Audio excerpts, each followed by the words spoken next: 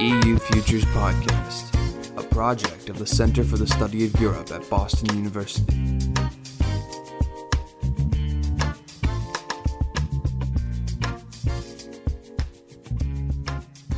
Welcome to the EU Futures Podcast, exploring the emerging future in Europe. I'm Olya Yordanian, an outreach coordinator at BU Center for the Study of Europe. Today is November 21st, and I talked to Dr. Nicholas Prevelakis, a lecturer in social studies at Harvard University, a co-chair of a European Union study group at Harvard University Center for European Studies.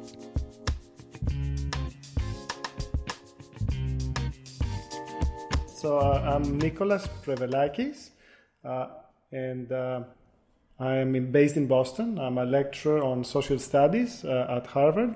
I teach social and political theory and also a class on globalization and nationalism.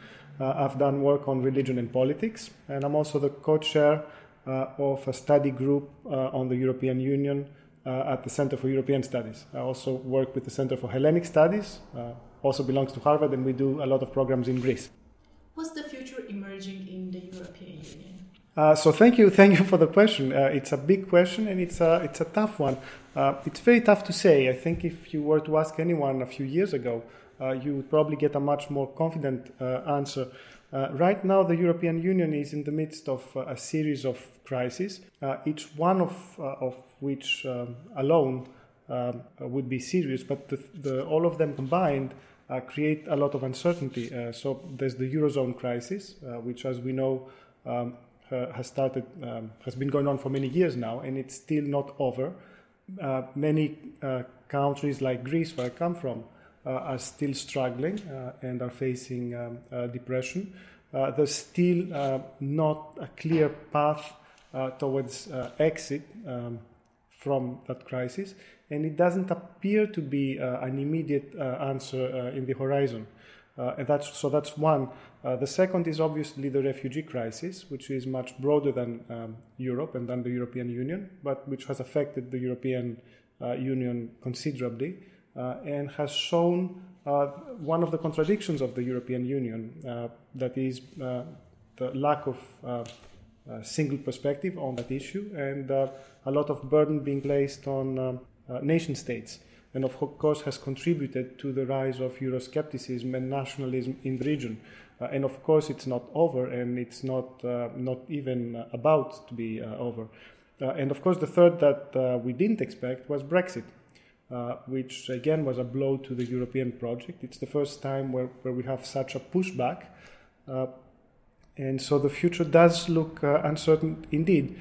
Now, if this wasn't enough, I think we're now may be facing a make or break kind of moment because we have the Italian referendum coming soon, and it's not clear what the result is going to be. It's not impossible. In fact, it's quite likely that Renzi might lose, and we don't know what that means. And then we have. Can you elaborate a little bit more about the Italian referendum? So the referendum in itself is not, I think, that important for that particular issue. What is important is that Matteo Renzi has said that if he were to lose the referendum, which is very possible if one trusts the polls, he might resign.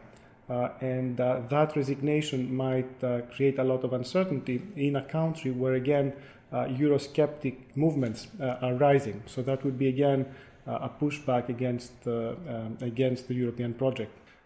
So that is Italy, but then the next, what I think is actually the most important one, is the French elections, the French presidential elections at the end of April, where you have obviously a lot of candidates, but the Front National, that is the extreme right party, has been rising steadily for years now, and all the polls now show that its leader, Marine Le Pen, will be in the second round of the presidential elections.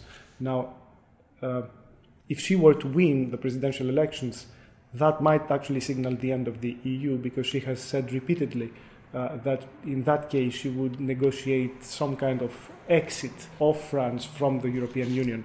And it's hard to imagine, I think, how the whole project could survive without France. On the other hand, what we could also be seeing in the coming months, and it's still too early to know, is some kind of awakening. And I'm thinking of the other big issue right now on the table, which is the election of Donald Trump in the United States, and all his statements that he has made, that he would rethink the U.S. position in the world, the U.S. position vis-à-vis NATO, and also the U.S. position vis-à-vis the European Union.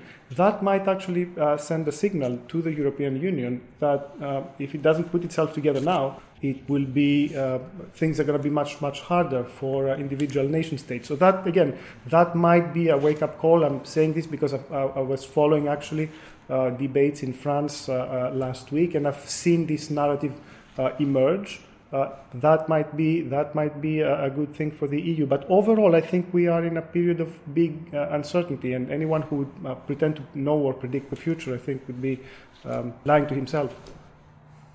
How should citizens behave in this time of uncertainty? What's their role in kind of trying to mitigate all the challenges and difficulties that this uncertainty is naturally bringing in? Mm-hmm. That is again also a very tough question because very often in these situations citizens tend to react emotionally and very often irrationally, and or go back and forth. And I think what is important is first of all to understand before acting, and if there was a moment where taking a step back and trying to understand what's going on is important, I think it is now. I've seen, for instance, in my country where I come from, I've seen in Greece a lot of uncertainty due to the economic crisis in Greece and the way it has been not resolved in the last years. And there was a big emotional moment last year where the Greek people really thought that they could push back against the politics of austerity and renegotiate the agreement. And that gave a lot of hope to a lot of people, and it failed. And the fact that it failed created even more resentment, even more depression, and without much being won. And what I'm afraid now is that all this uncertainty is going to create the desire for easy answers. So I think it's a moment for reflection, actually. It's great you started talking about Greece and Greek crisis and austerity. How do you see what's kind of, if you would have to take a decision and kind of get a solution to this problem, how would you treat it? What kind of solution would you... Well, it's the problem is it's not a Greek problem at this point. It's a European problem, if not broader. And there's obviously a problem with the politics of austerity. I think it's clear that alone they don't work. Obviously, Greece is needed to do some adjustments, and some of these have been done now. Obviously, there are a lot of reforms that need to be done in the way the state functions. There's a modernization of the state that needs to happen. On the other hand, austerity alone obviously goes up to a certain point, and there needs to be some broader discussion, obviously, about the debt, and with the size of which is enormous.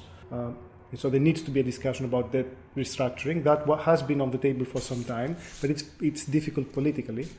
And there also has to be a broader discussion about the Eurozone in general. That is the fact that there's still no banking union, the fact that the currency seems to be counterproductive for many countries in the south, and the Eurozone in general is caught in a weird situation where it's not a full economic union, but it has the single currency. These are broad problems about the structure of the Eurozone that were evident from the very beginning. Many economists have pointed them out, and they are still unresolved. But I don't think it's a question for technocrats. It's a question for a broader democratic discussion within the European Union. Including a public conversation about the issue? I think it should be. I mean, look, when the referendum happened in Greece, So Greece rejected the politics of austerity and then still had to sign a new memorandum. The way the issue was portrayed in Greece was a clash between democracy, that is the will of the Greek people, and then the European structures that didn't allow for respect for the will of the people. In reality, this is not exactly the case. What you had was a clash of public opinions. That is, there was what the Greek people have decided, and then there were the political realities and the public opinion in Germany and the public opinion in France and all the other European countries. And I think part of the problem is that these public opinions were formed independently of each other, and the narratives of the crisis had been very different from one country to the other. There had been, I think, an honest public discussion from the very beginning about the structural elements of this crisis. Things would have been much different from then on. How would you assess the current state of democracy in Europe? I think, again, the EU is suffering from being in this midway, not exactly a federation and not exactly a collection of nation states. For good or for bad reasons, democracy has historically been associated with the nation state. And that is true in many countries of the European Union. And it's actually even stronger, perhaps, in what some Americans call the New Europe, that is Eastern European countries, who saw the entry to the European Union as part of their way to regain sovereignty. And so whenever either crisis or something important happens, and people think about democracy, they still think of it as within the boundaries of the nation state. And the association of democracy with the European Union is something that has not happened. There's been a lot of hope that the increase of communication within the EU would create a generation of Europeans who would see things differently. And in part it is happening. If you look at the younger generation, they feel more European, they feel more invested. They do see their interests as intertwined and interconnected with what is happening in other European countries. But still, I think for most people, especially of a certain age and above, democracy still lies within the nation state. That is the one problem that I think the European Union has not been able to overcome. A question Yes. in regard to your statement about young Europeans. By saying that, do you mean that some sort of European identity is being formed among young people in Europe, or it's too early to make this kind of judgment? I think it is too early to make these judgments, and I also think that yes, there is some sense of Europeanness among the youth. I think you can see this in different value surveys and polls. The problem is that this doesn't translate yet into a more active participation. That is, it's not the case that young people would en masse go and vote at the European elections, for instance. So even though I think they do feel European, they do not associate this with some active political engagement. This is one thing. The second is there are moments where this European identity in general grows and others where it declines. So one moment where I think we could see a more robust European identity was actually during the war in Iraq, where there was a sense of Europeanness as a distinct area from the United States at the time. In recent years, I think the European Union has been more associated with division between the North and the South, but also division between the East and the West, rather than a common alliance against a common enemy or a common, different partner of sorts. You talked a little bit about the election of Donald Trump as the President of the United States at the beginning of our conversation. If you would look at a broader scale, what influence can that have on further development or further state of democracy in Europe? So again, it's tough. One, because we don't know what Donald Trump's policy will be. It's way too early, so we are just doing speculations. The second is that because the message of these elections has been different for different people in Europe. So some people actually connect the election of Donald Trump with Brexit and with a general trend against globalization, whatever that might mean. And this reinforces Euroscepticism in the European Union. They interpret this as a return of the nation state. So people like Marine Le Pen, for instance, in France, have drawn a lot of hope precisely for that reason. They saw their movement as part of the same battle. Others have drawn, of course, the exact opposite conclusion. That is that now is the moment for Europe, for the European Union, to reassert itself and become independent. That is the case because many people expect a less important commitment of the United States towards Europe's security. So that means that now is the moment for the European Union to actually think about its security independently. So we'll see. I think it's way, way too early to tell. Very good. What role can citizens play in impacting political processes at an EU level and kind of shaping its future? That is also it's an important question, and I wish I could have easy answers like, oh, they should vote. And I'm also always afraid of the should answers because we can tell people what they should do. Then it doesn't make much difference if they do it or not. I think in the last years we've seen a lot of crises in Europe. We've also seen the resilience of the European project, not manifested in voting, for instance, but in the sense that in crucial moments the European Union has moved forward, at least so far. Now I've seen a lot of grassroots projects going on, and that gave me some optimism. And I'm mentioning Greece because I've seen them in Greece during the crisis, during a period of a lot of Euroscepticism in Greece. I saw a lot of initiatives that had to do with engagement and with European projects. And I'm mentioning one of them that I know is a project called Teachers for Europe, and that is an initiative of independent teachers who thought of introducing European topics in their classroom. That was on a volunteer basis. They weren't paid anything more. And so what they did is, at the one hand, introduce the topic of the European Union to their classrooms, but also engage in a conversation with other cities, other teachers across Europe, and use that as a platform to think about what the European Union means for them and for the younger generation. So as a way to appropriate the meaning of the European Union. I think that's that kind of grassroots projects that you can see, or European clubs of different sorts. A lot of them have to do with the youth, and that seem to be actually working. And my last question, yes. What kind of future would you like to see in Europe? Well, I think Europe is at a crossroads now, and it's clear that a lot of the problems that it's facing cannot be solved within its current structure. And I think it's facing a moment where either it will go back or it will move forward. My hope is that it does move forward towards more unity, more consolidation. Now, one issue is that Europe has expanded significantly in the last years, and that has increased the tensions. And it's tough to do more consolidation when you have enlargement at the same time. I think there is a consensus for the enlargement to stop at least or pause at this point. And there are some interesting debates about doing some kind of consolidation of maybe the Eurozone countries first and then spread outside.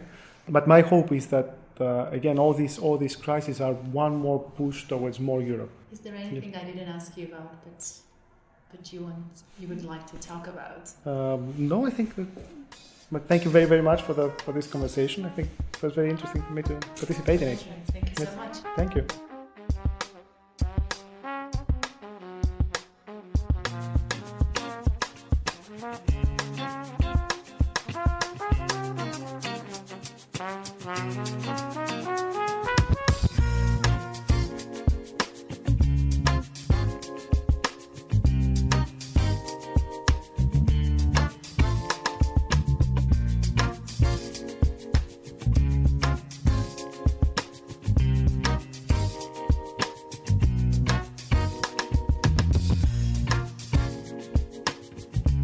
You've been listening to the EU Futures Podcast, a project of the Center for the Study of Europe at Boston University, funded by a Getting to Know Europe grant from the European Commission delegation in Washington, D.C.